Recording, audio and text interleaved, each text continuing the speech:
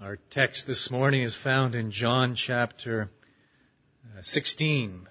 So I invite you to turn with me in your Bibles to John chapter 16 and follow along as I begin reading for us in the first verse. I have said all these things to you to keep you from falling away. They will put you out of the synagogues. Indeed, the hour is coming when whoever kills you will think he is offering service to God. And they will do these things because they have not known the Father nor me. But I have said these things to you, that when their hour comes you may remember that I told them to you. I did not say these things to you from the beginning because I was with you. But now I am going to him who sent me, and none of you asks me, where are you going? But because I have said these things to you, sorrow has filled your heart. Nevertheless, I tell you the truth. It is to your advantage that I go away. For if I do not go away, the Helper will not come to you. But if I go, I will send him to you. And when he comes, he will convict the world concerning sin and righteousness and judgment. Concerning sin, because they do not believe in me. Concerning righteousness, because I go to the Father, and you will see me no longer. Concerning judgment, because the ruler of this world is judged. I still have many things to say to you, but you cannot bear them now. When the Spirit of truth comes, he will guide you into all the truth. For he will not speak on his own authority, but whatever he hears, he will speak, and he will declare to you the things that are to come. He will glorify me, for he will take what is mine and declare it to you. All that the Father has is mine. Therefore I said that he will take what is mine and declare it to you. What is the context for these verses? We always need to be careful when we open God's Word. Always need to be careful that we don't turn to a verse or a chapter in isolation and wrench it from its context and begin to interpret it, because when we remove it from its context, we can fall prey to all sorts of misinterpretations and misapplications. So what is the context for these verses, for what Christ has to say in this portion of God's Word? Well, back in chapter 15, the first 17 verses, you may remember that in those verses Christ exhorts us to abide in him. He tells us that he is the vine, his Father is the vine dresser, and so he commands us, he compels us, he exhorts us to abide in him, to commune in him. As C.H. Spurgeon says, I must take care above all that I cultivate communion with Christ. Why? Well, Christ tells us, apart from me, you can do nothing. And so our chief goal as Christians, our chief responsibility, our chief duty, our chief joy, our chief delight is to daily find rest for our souls in the Lord Jesus Christ. Incidentally, that's what we have been trying to do at 9 o'clock in our adult Sunday school, in our Bible class. That is exactly what we have been doing for the past 6, 7, 8 Sunday mornings. We've been talking about these 3 pillars of Bible intake. That includes reading the Bible, studying the Bible, memorizing the Bible, hearing sermons, the Bible declared and taught. And we've talked, secondly, of meditating upon Scripture, of asking ourselves in reflection and in quiet moments, in solitude, what does the Bible teach me about God, about His glory, about the beauty of Christ, about the finality of death, about the glory of heaven, about the danger of hell. What does the Bible say about these things? And then to ask ourselves, secondly, what duty does God require of me? And having asked those questions, having meditated upon the Word of God, having thought these things do, and by the Spirit through, and having the Spirit of God impress them upon our hearts, we then pray. And we pour out our praise and adoration as we celebrate God's worship. And then we begin to confess our sin and our shortcomings and our failures. We bring our multitude of petitions and requests before Him. And in so doing, we do not do these things. We do not do them legalistically. We do not approach them following some set formula that we think in and of themselves will somehow make us more godly. No, our end in view, the goal, the purpose, our desire, all the while is to draw near to Christ. It is to walk daily with Christ. I beg of you this morning, please understand, Christian, that is the essence of the Christian journey. That as God looks down upon us and as we live our lives before His face, our lives an open book, please understand, He is not impressed by our busyness.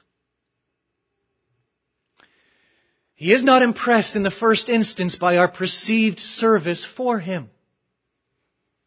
He is not primarily concerned in all of our programs and ministries that we offer here as a church. Dare I say, I'm extremely thankful for the addition going up. But this is not something that occupies God's thoughts foremost above all else. When God looks down on His children, when He looks down upon us, what He has designed for us, what He desires for us, is that daily we abide in Christ. So before I go any further this morning, Christian, let me just simply ask you, is that you? Do you make it your number one priority each day to rejoice in the Lord? To find Him in His Word, and to hear the Spirit speak through the Word, to reflect on these great truths concerning God and Christ and the Spirit and the gospel and life eternal. Is your mind absorbed with these things? Is your heart stirred with these things? Oh, how they must be our chief priority. Our principal concern. For again, in the words of Christ, apart from me, you can do nothing. I am helpless apart from Christ. And so from the moment I get up in the morning, how I must make it my number one priority to abide in the vine. When I do, there's a result, isn't there? A Christ-likeness. The character of the vine is reproduced in the branches. And I become more and more like the Lord Jesus. As Charles Haddon Spurgeon says, a Christian should be a striking likeness of Christ. Am I a striking likeness of Christ? Are you a striking likeness of the Lord Jesus? Well, that is the result. That is the consequence. That is the net result of our daily abiding in Him, communing in Him, finding our soul's rest and satisfaction and delight in the Lord Jesus. That's what we have, in a nutshell, in the first 17 verses of John chapter 15. As we move on in John chapter 15, the second half, verses 18 through 27, we discover how the world will respond to us. How the world will respond to us if we are indeed like the Lord Jesus. What the world will think of us if we do indeed bear fruit. And in a word, the world will hate us. And the Lord Jesus gives 3 reasons why. First of all, He tells us that the world will hate us because it hates Christ. Now, the servant isn't any greater than his master.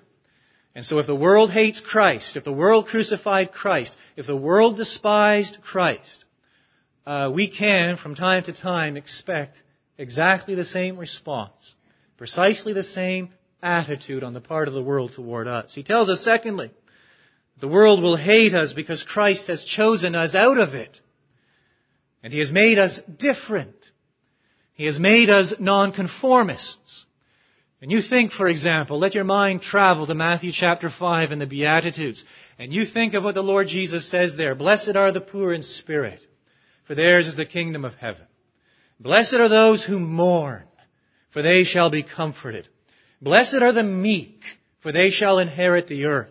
Blessed are those who hunger and thirst for righteousness, for they shall be satisfied. In those attributes, in those Beatitudes, and as the Lord goes on in Matthew chapter 5, we see this character, this Christ-likeness, so precious in God's sight. What is the last Beatitude?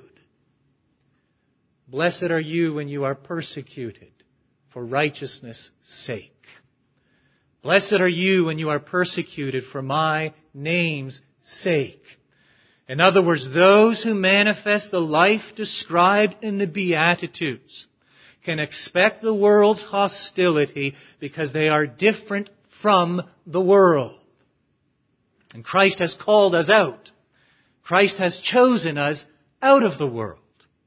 But then he adds a third reason in these verses. He tells us that the world will hate us because the world does not know the Father. The world, simply put, doesn't know God. Now, that's true of the secularist who denies God's existence, or at very least says if God does exist, He dwells on the periphery and is of absolutely no consequence whatsoever to our lives here on earth. That's true of the secularist. He does not know the Father. It's true of every religious group. It's true of the Jew. It's true of the Muslim. It's true of the Buddhist. You listen to John's words in 1 John 2:22. This is the Antichrist. He who denies the Father and the Son. No one denies the Son. No one who denies the Son has the Father. And so all other religious groups on the face of this world, constituting what we call the world, reprobate humanity, are idolatrous by definition because they fail to worship God's Son, the Lord Jesus Christ. And in their attitude toward the Son reveals their attitude toward God. As Christ Himself makes it clear, those who hate me hate my Father also. And so the world hates us. Why? Because we declare the exclusivity of the Lord Jesus. We declare that Christ alone is the way, the truth, and the life, and that no one comes to the Father apart from Him. And so the Lord Jesus makes it clear in these verses, the world will hate you. And it will hate you because it does not know the Father. And the Lord Jesus remains with the same train of thought as we enter into the 16th chapter. And in the opening verses there, He describes that the world's hour is coming as it pertains to His disciples. A time is coming, verse 2, when they will put you out of the synagogues. We already saw something of that back in John chapter 9, where one who was healed by the Lord Jesus was excommunicated from the synagogue. And this is going to happen to you. It's going to be worse than that. He continues in verse 2, indeed, the hour is coming when whoever kills you will think he is offering service to God. And we see it fulfilled, do we not, in the book of Acts? We see it beginning right there on the day of Pentecost. We see it as the apostles proclaim the gospel, as the early church proclaims and lives out the gospel. There is this reaction, there is this persecution on the part of the Jews to such an extent that in that letter to the church of Smyrna, in Revelation chapter 2, Christ, the Lord of the church, can refer to those who think they are Jews but are indeed the synagogue of Satan. Why? Because of their attitude toward the disciples of Christ and the followers of Christ. And there is this terrible persecution. And that is replaced more or less in 64, 65 A.D. when the Romans begin to persecute the church. And we see during the reign of Nero the martyrdom of Paul and of Peter and of the slaughter of Christians in the city of Rome. And there is this hostility and this animosity which has reared its ugly head in different places, at different times, in different manners throughout the centuries, throughout the entire history of the church, right down to the present day. And Christ foretells it. He prophesies it. He says, this is the way it's going to be. And at the outset, we go back to the earliest days of the church. That term martyr, meaning witness, martyros in the Greek, is used to apply, it is designated to those individuals to describe those who actually seal their testimony concerning the Lord Jesus Christ with their own blood. Let me just insert a thought here for what it's worth. There is no such thing as a Muslim martyr. It's actually an oxymoron. Someone who kills other people and takes their own life is not a martyr. They are a murderer. They are suicidal. They are a terrorist. The word martyr applies to no one other than Christians who have laid down their lives, sealed their testimony to Christ as Lord and Savior with their own lifeblood, their life taken from them. The Lord Jesus tells the disciples that is precisely what's going to happen to you. Oh, how daunting it must have been to them. Don't you think? How depressing it must have been. Somewhat discouraging, I dare say. And how depressing and discouraging it can be for us here this morning. When we think of what the Lord Jesus says, and He describes this scene, this hostility between the seed of the woman and the seed of the serpent, this hatred that would exist between Christ's kingdom, the devil's kingdom, this hatred and animosity that will exist between the world and those who are called out of the world. Oh, how we could be so discouraged by that. And how it seems so daunting and frightening and overwhelming. So where do we turn for encouragement? Where do we find our hope and comfort? Where can we possibly find solace in the light of such a depressing and discouraging scenario as described by the Lord Jesus Christ? Well, the answer is found in chapter 16. The good news comes in chapter 16. And essentially what the Lord does in this chapter, and we're not going to get through all of this morning. Essentially what He does is He gives 4 reasons why we as Christians, even when faced with the world's animosity, should be encouraged. Let me give these 4 reasons to you at the outset. We're only going to consider the first this morning. Tim is going to be here next Sunday. The Sunday after that is Reformation Sunday, so we're going to go somewhere else.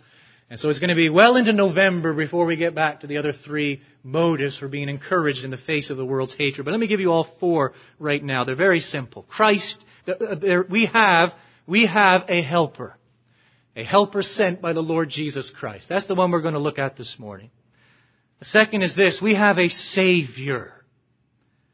The third is as follows. We have a mediator. And the fourth is simply this. We have a conqueror. And so as Christians, let me repeat it. As Christians, we can be encouraged. We find our comfort and hope and solace in these 4 indisputable facts, truths. We have a helper. We have a Savior. We have a mediator. And we have a conqueror. Now, we only have time this morning to consider the first. We have a helper. And we read of this helper beginning in the middle of verse 4, all the way through to where I ended our scripture reading, verse 15. And what the Lord Jesus, let me help you get your mind around this. What the Lord Jesus basically does in these verses is He describes this helper, whom we know to be the Holy Spirit, the Spirit of truth, in 3 different relationships. And so firstly, in verses 5, 6, and 7, He describes this helper, the relationship that exists between the helper and the Lord, Jesus Christ. And then secondly, in verses 8 through 11, He describes the relationship that exists between the helper and this world that hates us. And then thirdly, in verses 12 through 15, He describes the relationship between the helper and the believer. So that's the outline we're going to follow this morning. That is the gist. That is the essence of what the Lord Jesus has to say in these verses. So we return to the first, the relationship between the Helper and the Lord. Turn with me to verse 5. And look at what Christ says there. But now I am going to Him who sent me.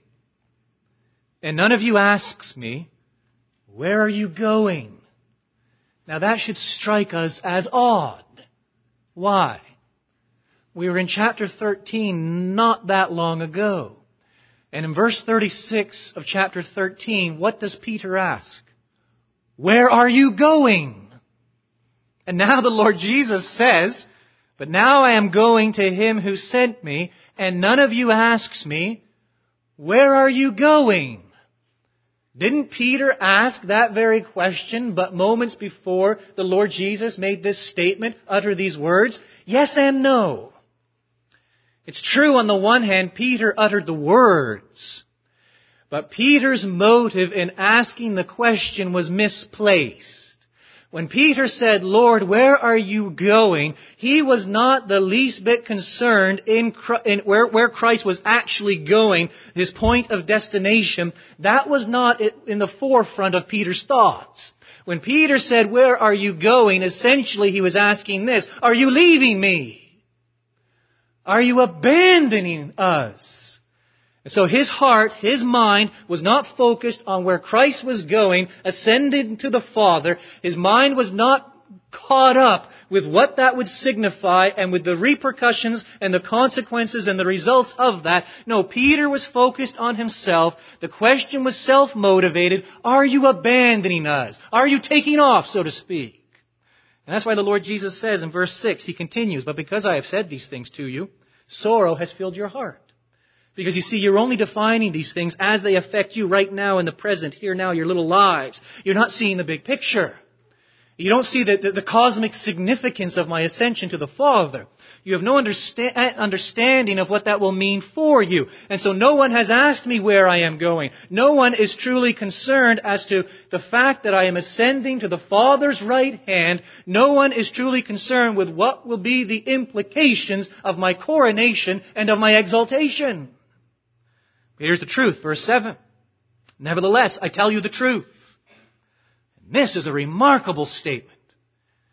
It is to your advantage that I go away. I have spoken to Christians, not many. I've spoken to some who have expressed this desire, this longing, this dream, this wish to have lived when Jesus was here on the earth. I've thought that once or twice myself. Oh, how wonderful that would have been. How wonderful it would have been to have walked along the shore of Galilee with the Lord Jesus. How wonderful it would have been when he calmed the storm with but a word. When that paralytic was lowered through the ceiling. Remember, the rooftop was opened up. The paralytic sat before the Lord Jesus, and the Lord Jesus healed him. How wonderful it would have been to have stood there at the tomb when the Lord Jesus cried, Lazarus, come forth. Oh, if only I had lived back then. I'll tell you, I'd never sin again. I would be a super fantastic spiritual Christian. And I would vanquish my sin once for all, mortify self and pride. All would be rosy. All would be wonderful. Praise God. What does the Lord Jesus say? I tell you the truth. It is to your advantage that I go away. Let me put it in other words, if I may, this morning. You will be better off without me. That's what he's saying. Your situation, your predicament, your Christian journey that you find yourself on, you will be better off. You will be better served. It is to your advantage that I not be here, but that I go away. Well, we just can't leave it at that. That requires some explanation, doesn't it? And he gives it.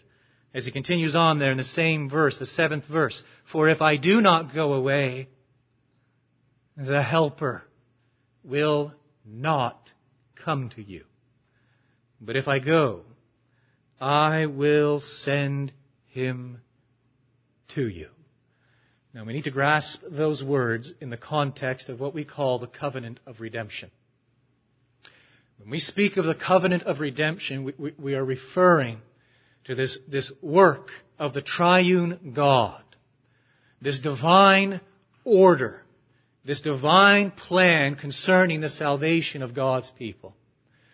Christ makes it clear in John's Gospel account. It's made clear in Paul's epistle to the Romans. It's made clear in Paul's epistle to the Ephesians that God chose His people when? Before the foundation of the world. There is the work, the principal work in the covenant of redemption on the part of God the Father. God the Son, in the covenant of redemption, agrees to the incarnation, agrees to take to Himself our humanity, agrees to fulfill all righteousness on our behalf, agrees to go to the cross. He agrees, as he says right back there in chapter 13, verse 1, to love His own. Those whom the Father gave Him before the foundation of the world, He agrees to come and secure their redemption. All whom the Father has given to me, all will come to me. I will lose none of those whom the Father has given to me. But you see, the Spirit has a role too. We have God the Father in His work of election. We have God the Son in His work of redemption. And we have God the Spirit in His work of sanctification, whereby Christ, God's Son, having fulfilled the covenant of redemption, having fulfilled all righteousness, having died as a penal substitutionary sacrifice on behalf of His people, now ascends on high, sits down at the right hand of God, presents Himself as a sacrifice once for all, finished and complete, and from His ascended glory now sends the Spirit of God to complete that work by bringing us to faith and repentance in the Lord Jesus Christ. And so Peter can preach on the day of Pentecost, being therefore exalted at the right hand of God, and having received from the Father the promise of the Holy Spirit, He, that is Christ, has poured out this, that you yourselves are seeing and hearing. It's a one-time event. It is a historical event. We are all baptized by one Spirit into one body, whereby the Spirit having been poured forth, whereby the Spirit having been sent from the glorified Christ, now indwells His people, making us one with the resurrected, exalted, coronated, glorified Christ. The disciples knew nothing of that. It is to your advantage that I go away. Because when I go away, this great covenant of redemption will be completed. The Spirit of God will be sent. And that Spirit of God, through that baptism, will make you one with me, whereby I will become your King, a triumphant King, reigning in your hearts. Whereby I will become your priest, a priest who not only has lived this perfect life on your behalf, a priest that has not only died at Calvary's cross for your sins, paying the penalty for your sins, but a priest who is now seated in the throne room of God Himself, guaranteeing your acceptance with the Almighty. And I will become your prophet. And the Spirit will live and abide in you. He will give you the truth, the Word. And He will lead you into all truth, whereby I will continue to teach you. I will continue to minister to you.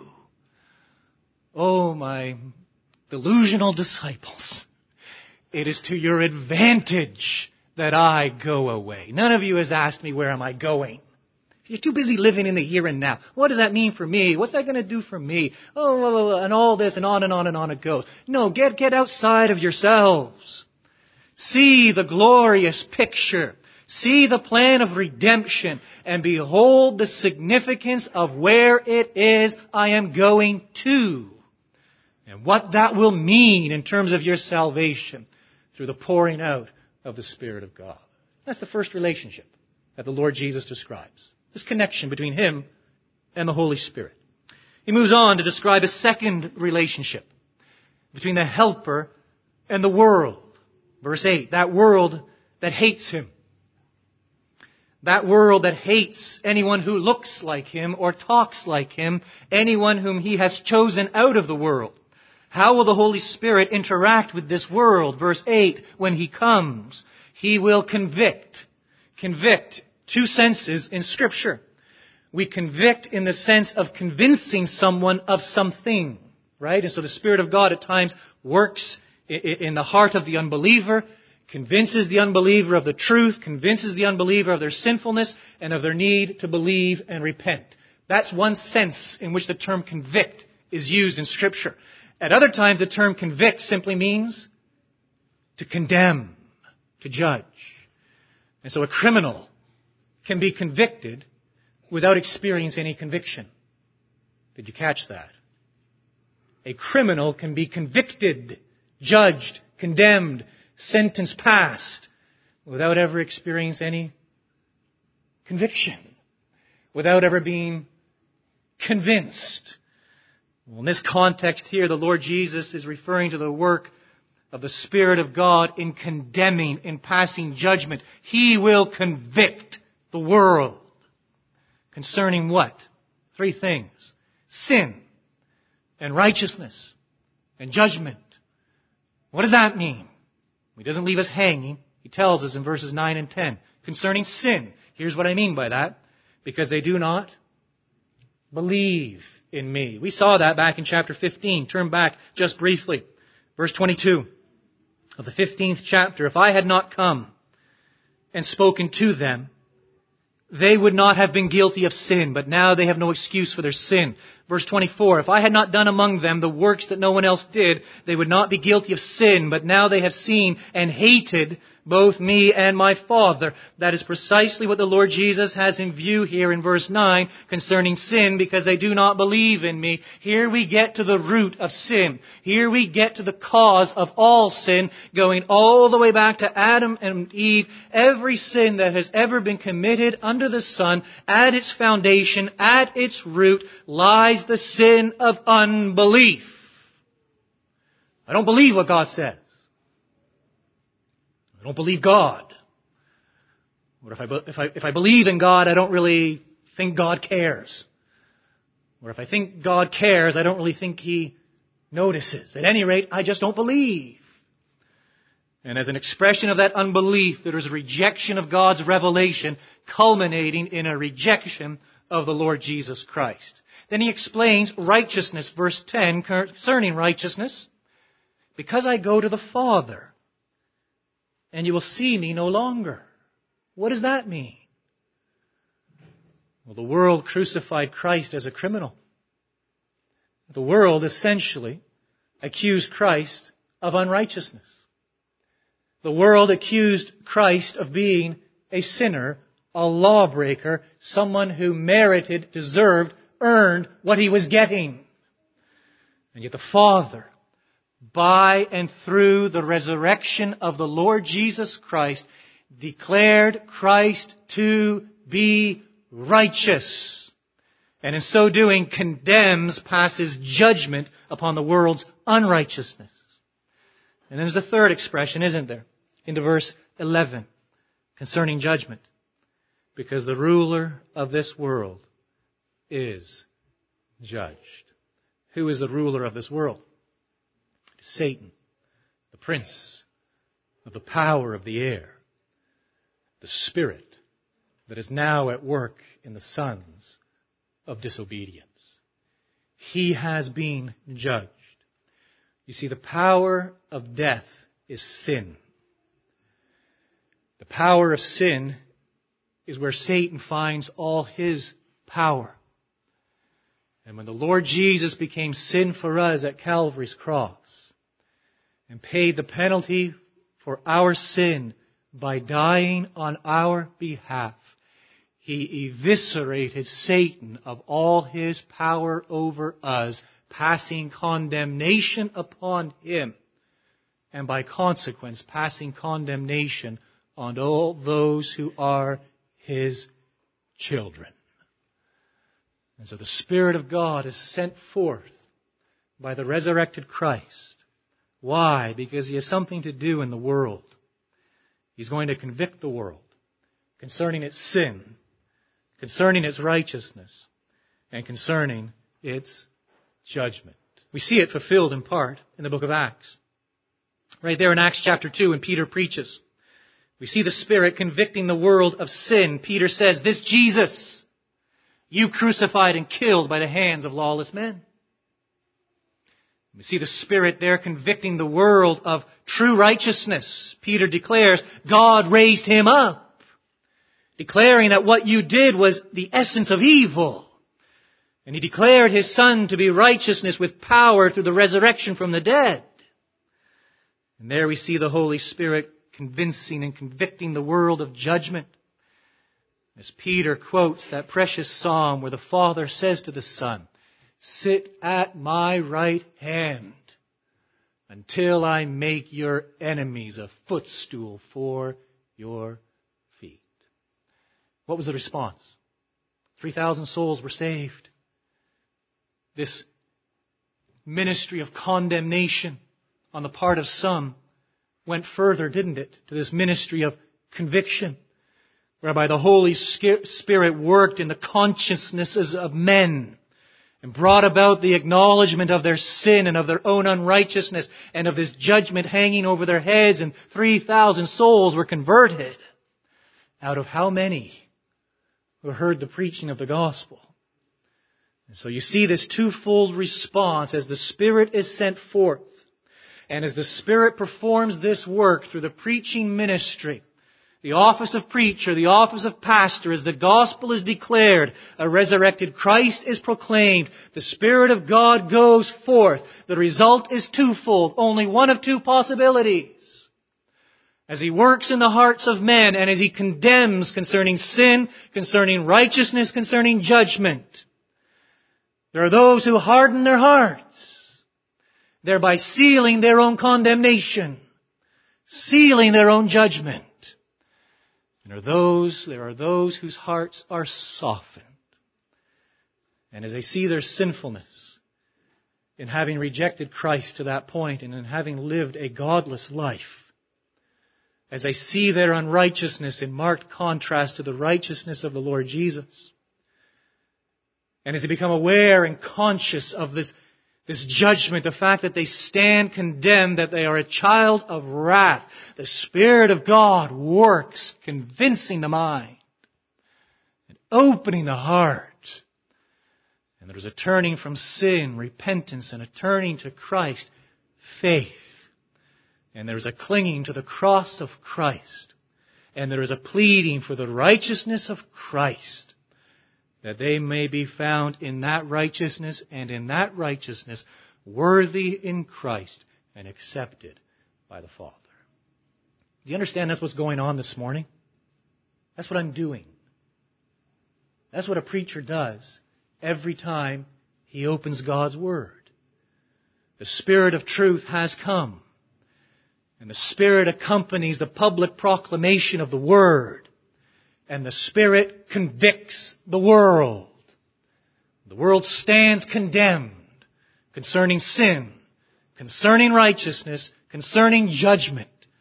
And the call and the invitation goes out, repent and believe for the forgiveness of sins, and place your faith and trust in the only Lord and Savior, Jesus Christ. But you see, there's a third relationship in these verses. It's between the helper and the believer. It begins in verse 12. I still have many things to say to you, but you cannot bear them now. Check that. Pause there. I still have many things to say to you. Let me repeat it one more time.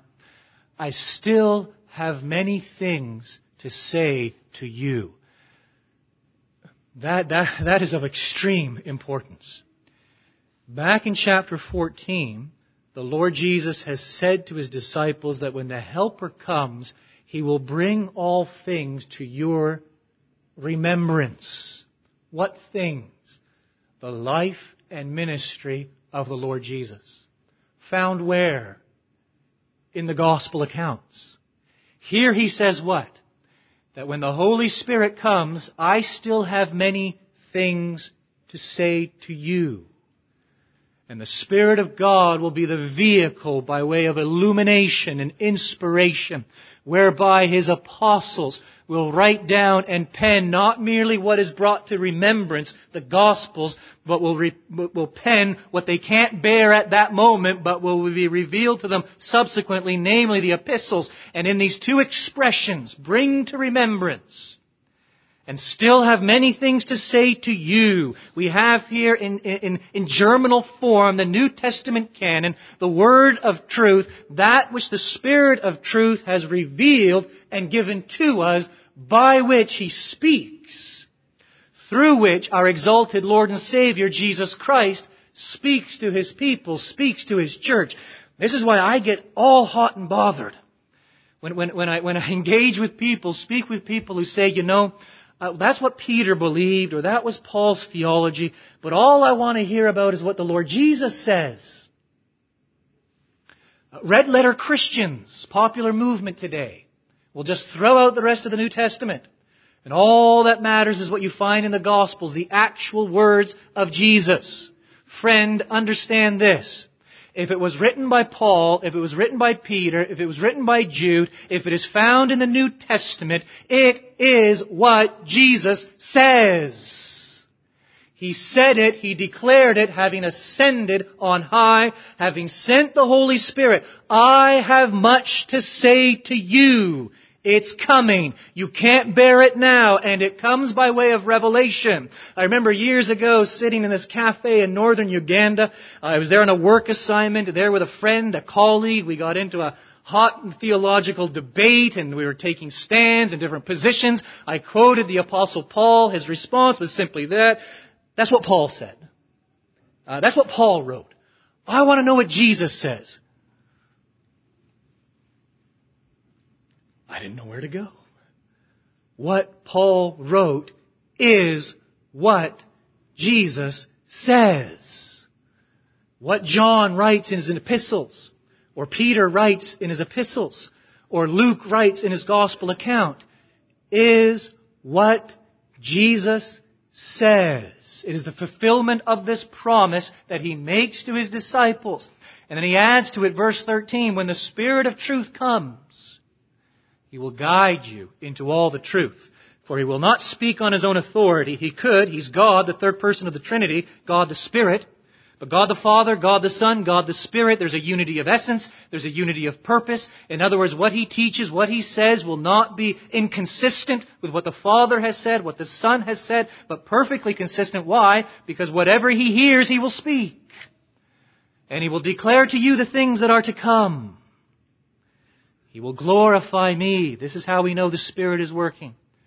Wherever Christ is made much of, you can be sure the Holy Spirit is behind it. For He will take what is mine and declare it to you. All that the Father has is mine. Therefore I said that He will take what is mine and declare it to you. Great words right there at the outset of verse 13. When the Spirit of truth comes, He will guide you into all the truth.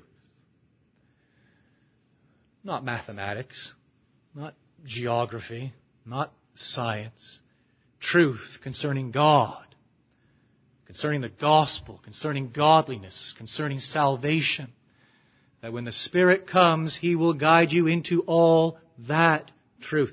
You see, when the Lord Jesus walked here on earth, He wore so many different hats and fulfilled so many different roles and responsibilities. And one that is often overlooked is the role He fulfilled as the incarnate Word of God. That as the Lord Jesus walked on this earth, He stretched one arm back over the centuries, so to speak. And He authenticated all that had been revealed before Him. He acknowledged the tripartite division of the Hebrew Scriptures, the law, the prophets, and the Psalms, or the writings. He quoted extensively from it. He built his argument, structured his preaching on that Old Testament canon. He authenticated it, and that's why we can receive the Old Testament canon with full assurance, knowing it is the Word of God, because the incarnate Word of God confirmed it to be so. You see, at the same time, He stretched another arm ahead of time. And He encompassed the ministry of His apostles in setting and establishing the foundation of the church. And He said to them, "As the Father sends me, so I send you." And He bestows upon them apostolic authority. And it is through apostolic writing and apostolic sanction the Spirit of God leads them into all truth. And through them, the Lord Jesus, He authorizes what has come to be known as the New Testament canon, authenticating what came before Him, authorizing what comes after Him as the incarnate Word of God, and bringing the two together, the Old Testament, the New Testament. And here it is, the Spirit of God guiding us into all truth. The revelation complete. God has spoken. The Spirit of truth has completed this revelation, the mind of God. And now the Spirit of God takes that foundation of the apostles and prophets, and He impresses God's truth, His Word, upon us. He teaches us. He illuminates us, grants us understanding, so that we can hear the voice of God in the Word of God. I hear the Spirit talking all the time. If I just left it at that, you might think I'm crazy. I hear the Spirit talking all the time whenever I open the Bible. And only when I open the Bible. I hear the Spirit of truth speaking through the Word of truth, all truth, leading me in the pathways of righteousness. What a great and precious gift God has given us. It is complete. It is complete. Listen to the words of B.B. Warfield.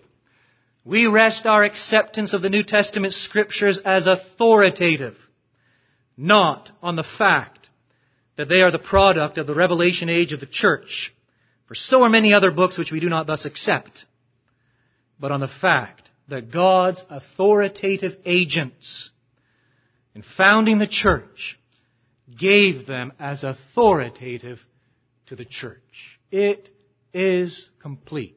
No new revelation. We can build on that. It is inerrant. Remember years ago, my first year teaching at Bible college, I think the first or second course I taught, bibliology, biblical evidences.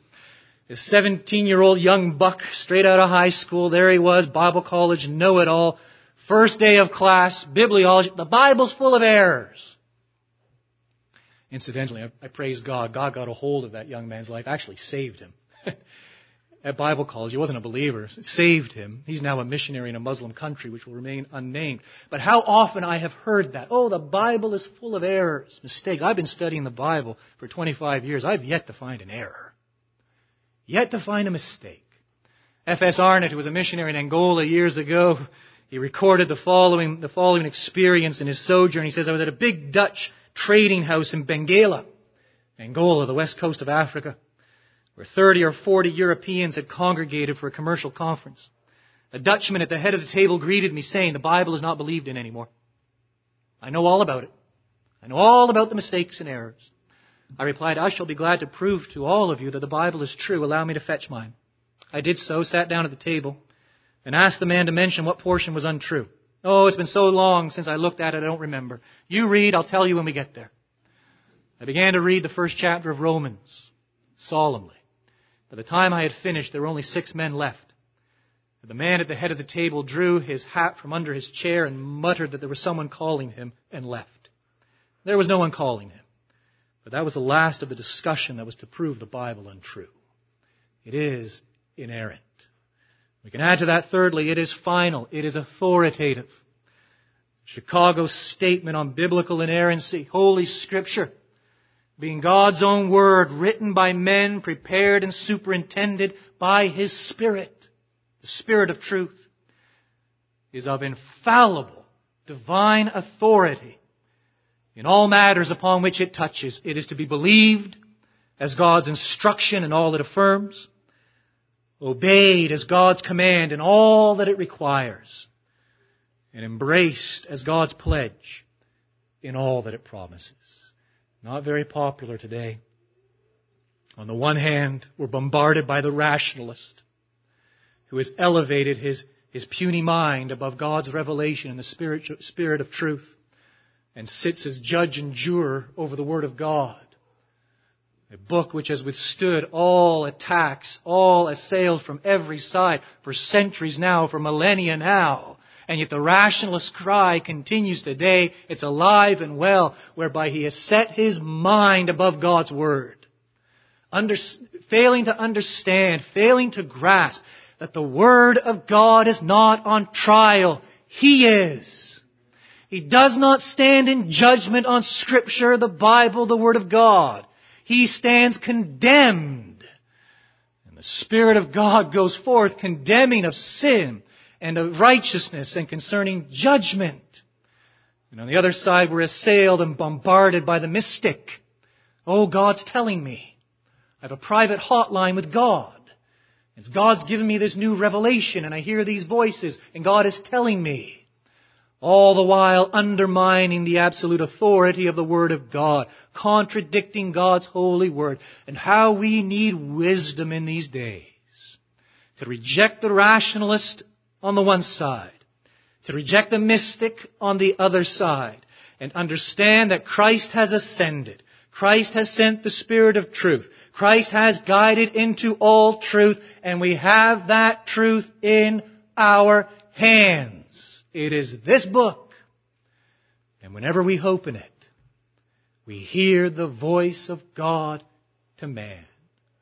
We can add to that a fourth very important point. It is sufficient. It is sufficient. The words of Paul in 2 Timothy 3:17. All Scripture is breathed out by God and profitable for teaching. That is to reveal the will of God. For reproof. That is to reveal the problem areas in our lives. For correction. To reveal the solutions to those problems. And for training in righteousness, to reveal those things which constitute a godly life, that the man of God may be competent, mature, equipped for every good work. It is sufficient. Turn with me just for a moment as we wrap it up this morning to Peter's second epistle. The Lord Jesus still speaking. I hope you're convinced of that this morning. This falls under the banner of those things which the Lord still had to say to the disciples. 2 Peter chapter 1. And listen to these verses from the pen of Peter, the disciple of the Lord.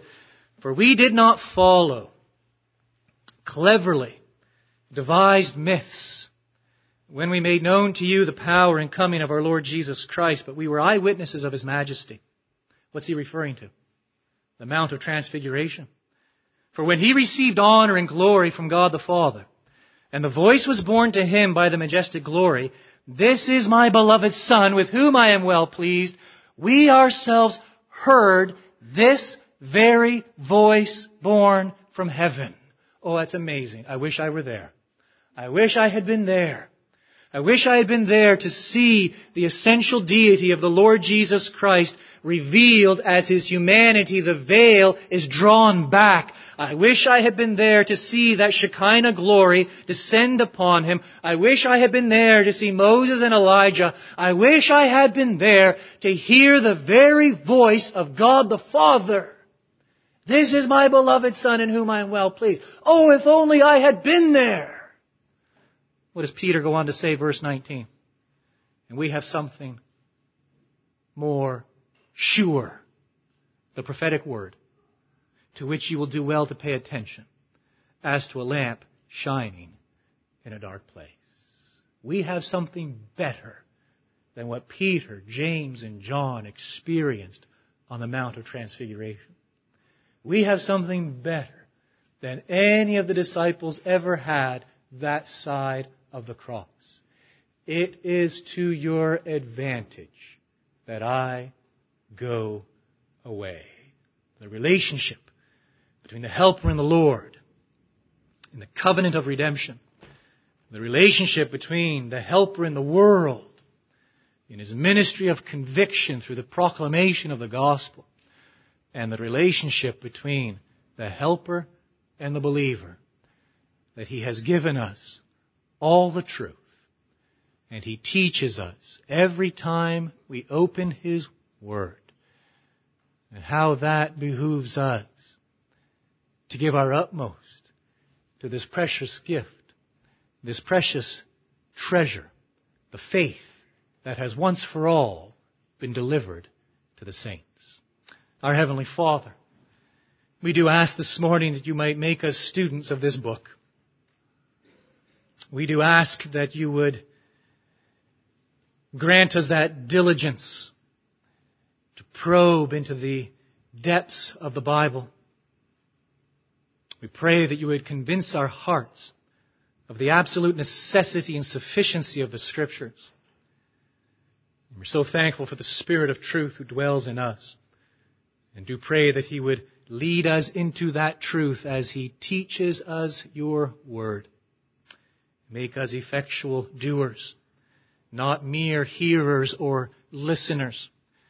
Again, we pray that You would bring our lives into conformity with all that You have revealed in Your holy book. We thank You for the person and work of the Lord Jesus.